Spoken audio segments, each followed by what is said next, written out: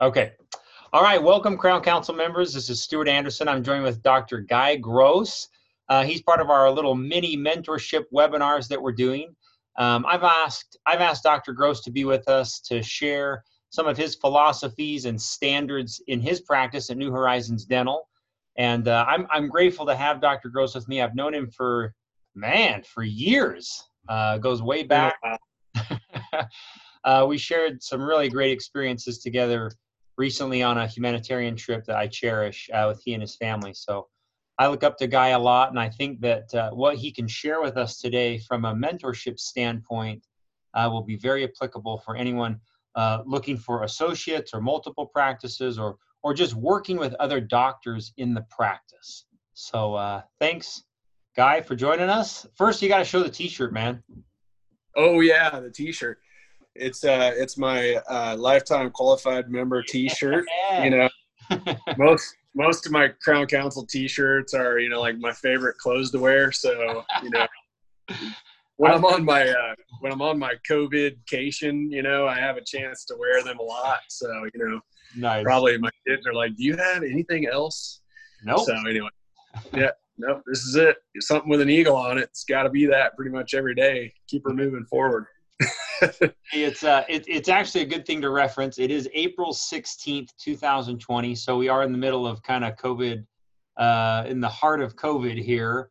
And that's kind of what sprung this idea is maybe you could start, Guy, with telling us, what you are doing with your team now, what's kind of guiding you and how you're interacting with them. Yeah, well, I think that, over the years, I've always really worked to copy the genius, and a lot of my best ideas and things that I've assimilated have come through Crown Council and the speakers, the mentors on the Mentors of the Month, the podcasts, and books I read and things like that. And so, I years ago, we decided that communication was our number one core value in our company. And so that communication has been the biggest thing that we've really focused on during this period of time, because I find that in the middle of all of it, there's lots of unknowns, a lot of anxiety that comes from that, a lot of uncertainty and concerns. And so, with our organization wide, we're having a weekly team meeting on Zoom where we get everybody together, give updates on, where we're at with everything from the government things that are coming down, the timelines, what we're hearing, what we're doing for safety, what we're doing to see patients. And, and it's been a moving target every week. So communication has been a big part of that. And in the middle of that, I decided with the doctors, like, look, we can rally and take control of what we can control, or we can sit here and, worry and fret and, kind of basically be passive to what's happening around us. And what I ultimately did is I fast-tracked a leadership program that I had been working on to where, we spent about 10 two-hour sessions on leadership topics, everything from basically the process of leading yourself and getting clear on where you are as a leader, and then on through, seeking out, the brilliance of mentors and great books that have been written. And we did some homework together, and then we'd work on it together. We worked through that process to ultimately arrive at a conclusion. And what came of it was a group of doctors that I saw really learning and evolving together, so that was a lot of fun. And now, since the time that we're going to be down from the practice, I just saw that, at least in our state, things are extended until, what is it, May 3rd, May 4th, I think, so that's how long we're going to be down for sure at this point. And I'm, quite frankly, I guess longer, but we're going to work into clinical topics, a lot of training around all the different things that we, that our doctors have put forth that we want to learn, everything from complex restorative to simple restorative, pediatric work. We're doing a bunch of stuff on Invisalign and ortho, some implants and implant restorative things. So we've got a lot of topics we're going to hit. and ultimately trying to come out ahead where we're all better prepared as leaders and better prepared as clinicians when we get back to work. Nice. And how is that different from, can you walk us through the normal calendar plan of how you train and organize your team members just on a regular basis outside of COVID-19? Yeah. So our focus is, from the very first day that people come into our organization, we start onboarding them into our culture. And a big part of that is centered around, teaching them, our mission and vision, the reason why we exist, the ways that we use our company to serve others. We teach our culture guide. We teach around living examples of people living out the culture guide. We spend a lot of time talking about, really a great team and a great team member is someone who serves their teammates first and serves patients second. And we spend a lot of time really digging into what that means and how that manifests and all of that. So every single team member is onboarded in the way of culture first. And then, all of those team members additionally go through what we call like our new patient relationship workshop, where we train on the way that we go through the process of everything from, the initial phone calls and all the way through the clinical process of, diagnosis, treatment planning. And it's really we have a patient-based program. I use, honestly, like I love the things that Steve Anderson teaches in his TOPS programs. And he does an amazing job of teaching the verbal skills. And so, I've worked with Steve and TOPS, for years. And then, it gradually morphed it into where we have our own program that's really around also adding in actual patients into the treatment planning, to where we can dig into like a skills practice on every skill that we want to teach. And even then with actual patient scenarios, looking at radiographs, looking at photos, diagnosing a case, working up the case, presenting treatment, getting case acceptance, and ultimately scheduling those patients. So we have a process that we take people through with that. And then, so it keeps with the team members, most all of our team members have ended up going through that course a few times. And then our doctors, they have access to, we take them through like efficient restorative case work, the way to do efficient, even class 2 posterior composites, crowns, endo, so that they can get training not only on a lot of what we think are the most efficient, effective ways to do all those treatments, but get hands-on practice with all of that. And then as they're ready, they go into complex case planning, dental implants.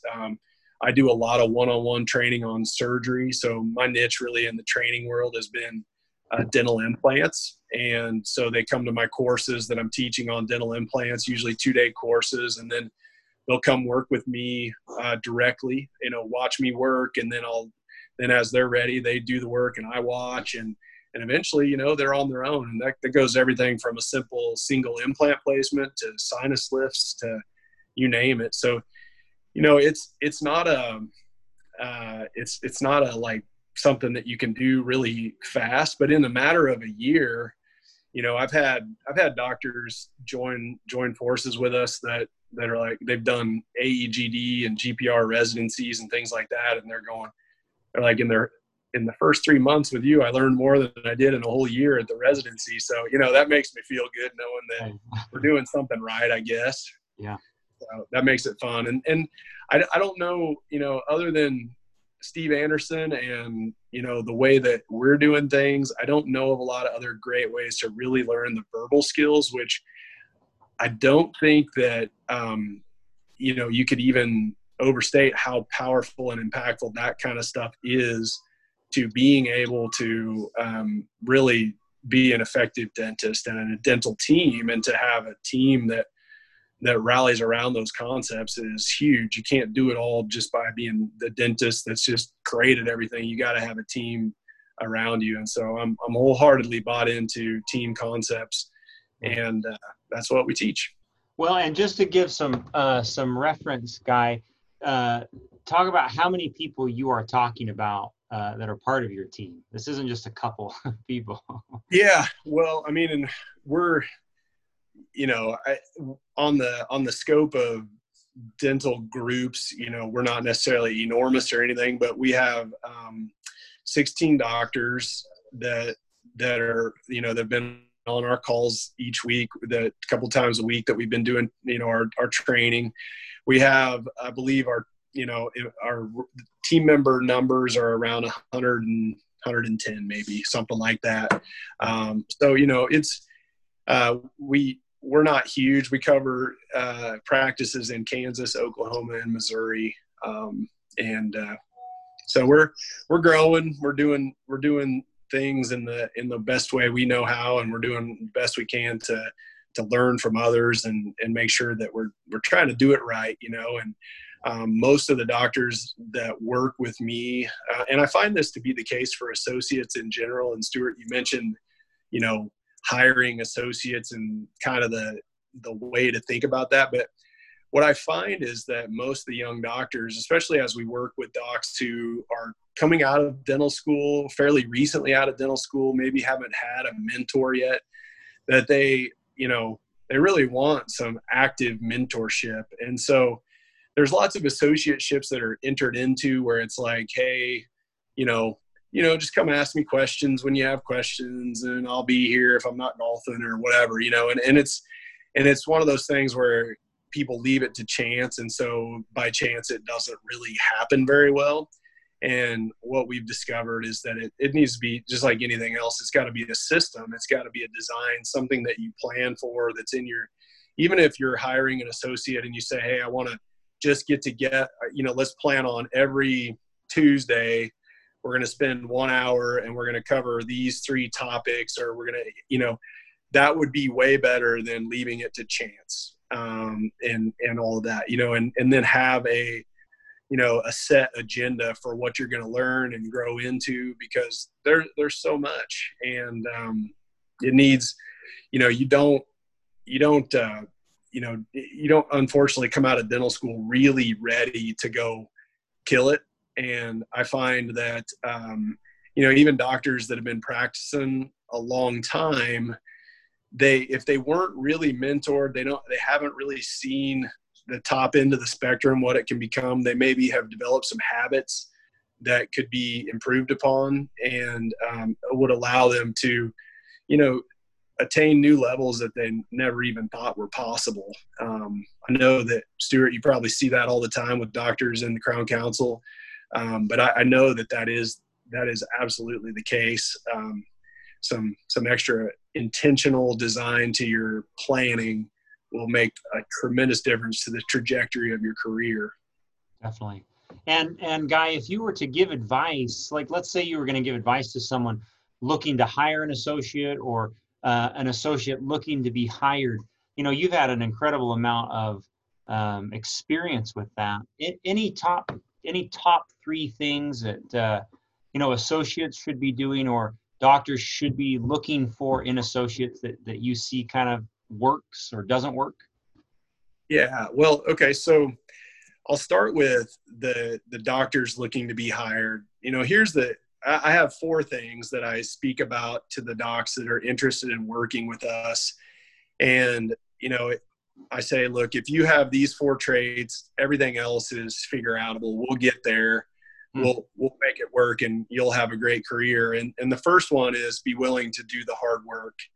You know, so in some ways I see this notion that, you know, it's like, okay, I got done with dental school and now I can kind of coast and I start getting a paycheck, and it's, you know, I'm going to be rich pretty quick here, you know. And it's like, not really how it works. In fact, you know, you may have some harder work than you can imagine until you get good at all this stuff, because it's going to feel hard before it gets easier. And if you're pushing yourself, it never really gets easier. You just get better. So it seems easier. The it just takes less brain power to be great at what you're doing, as you're not having to grind the gears so much thinking about it all the time down the road. But work hard, be willing to work hard. Don't just assume that, I'm going to only work 3 or 4 days a week, and then I'm going to take those other days off and I'm not going to do anything. I mean, you got to think that if you are not working clinically 5 days a week or 6, then the days that you're not working, you really should be investing in yourself somehow, and not just sitting, on a lawn chair or whatever on your couch. So work hard, number one. Second thing is treating people with respect. And this isn't a huge deal a lot of times, but when it is a deal, it really matters, and it breaks the deal hard. Is if somebody comes in thinking that they're better than everyone else, they treat their team members like they're just straight up subordinates, and they just don't have that healthy respect for patients to say that, I'm willing to go above and beyond and serve and all of that. That's a deal breaker in a big way. The third, so treating people with respect, hard work. And then the third thing is being coachable, being a lifelong learner. So being willing to accept feedback, even if it isn't really what you want to hear, even if, it isn't somebody telling you that you're the greatest, gift to dentistry, just understand that, hey, it's a learning process, and that if somebody loves you enough to give you feedback and coach you, then you've been blessed, and that's a good thing, and you get to choose what to do with that information, but be coachable. Mm-hmm. And then the fourth thing is to think like the owner of the business. You may not own the practice, at least not yet, but you should think like you do. So make decisions around it that are healthy for the business. It's the 3 Ps I teach that are, it's the people, which are the team members. It's the patients, which are obviously who we serve. And then it's the practice itself, which is the business of the dental business. So you have to serve all 3 of those things if you're really going to do it. And a lot of times decisions are made that are self-serving when they really need to be bigger picture decisions around treating the team members, the patients, and the practice better. And, we don't on the cheapest insurance plan do like, go ahead and send the case off to the highest end lab. That wouldn't be a healthy business decision. That's just an example. You certainly wouldn't give away your work if you were responsible for paying the electrical bill, stuff like that. So anyway, there's things that all matter in terms of understanding how it all works together. But for me, those are the top 4 for a young doctor. For the dentists themselves, you can't hire an associate. I should say, for the hiring doctor, you can't hire an associate and just think that, okay, now I can go play golf every day. It's going to actually take some investment and some work. And you got to understand that in some ways you may be investing, and it's going to seem harder at first. You're going to seem like you're working harder than ever, spending more time than ever. You're going to be answering questions. You're also going to find that there's sometimes going to be problems that you have to solve that are new because, well, you've got a young doc that doesn't know as much, as it doesn't have as much experience right now, and they just need to be coached and given time to learn, just like you did when you were young.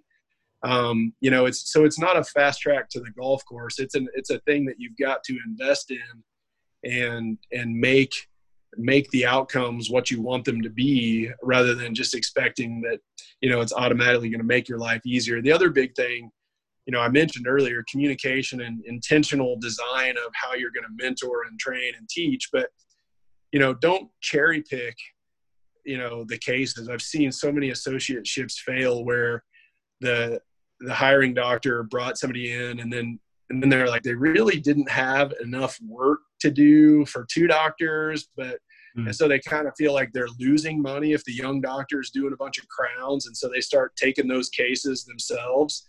And, next thing they know, their associate is a glorified hygienist who rapidly becomes very unhappy and is ready to get the heck out of there as soon as possible. If you will invest in them, help them do those cases better, help them learn, help them grow, and come at it from an abundance mentality that there is enough to go around, and it's a good thing for for them to do lots of work.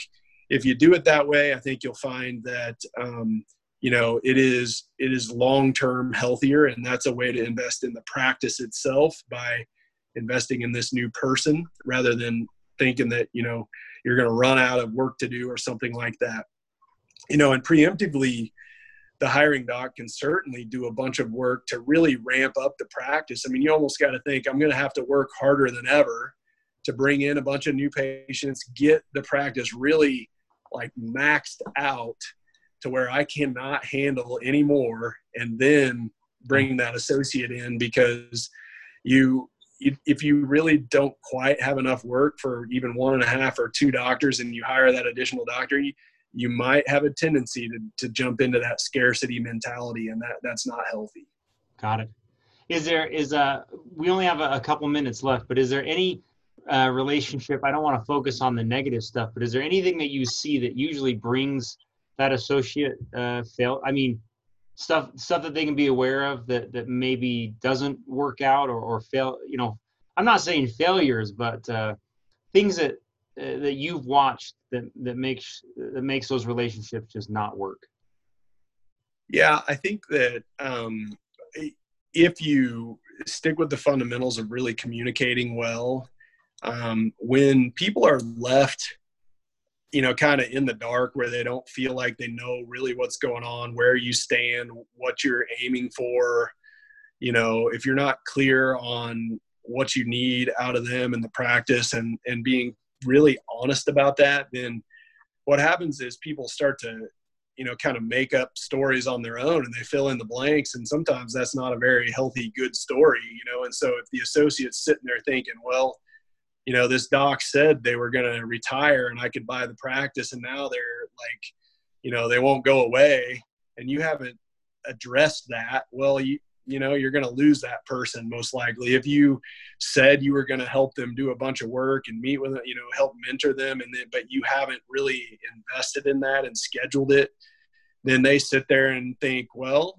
okay, this has sort of been a bait and switch kind of deal. So it really is about communication and consistency and executing that plan so that, you always have a forum for them to be able to say, hey, let's talk about this, or, tell me where you're at, what you're concerned about, how I can help, how I can serve you, what challenges are you having? And, and essentially think of it like a SWOT process, going through what's working, what's not working, where the opportunities are, what's standing in the way, and having that conversation on a regular basis so that you don't have, a doctor, whether it's the hiring doctor or the young doctor, sitting there kind of making up their own story about what's happening, because a lot of times that's an unhealthy story.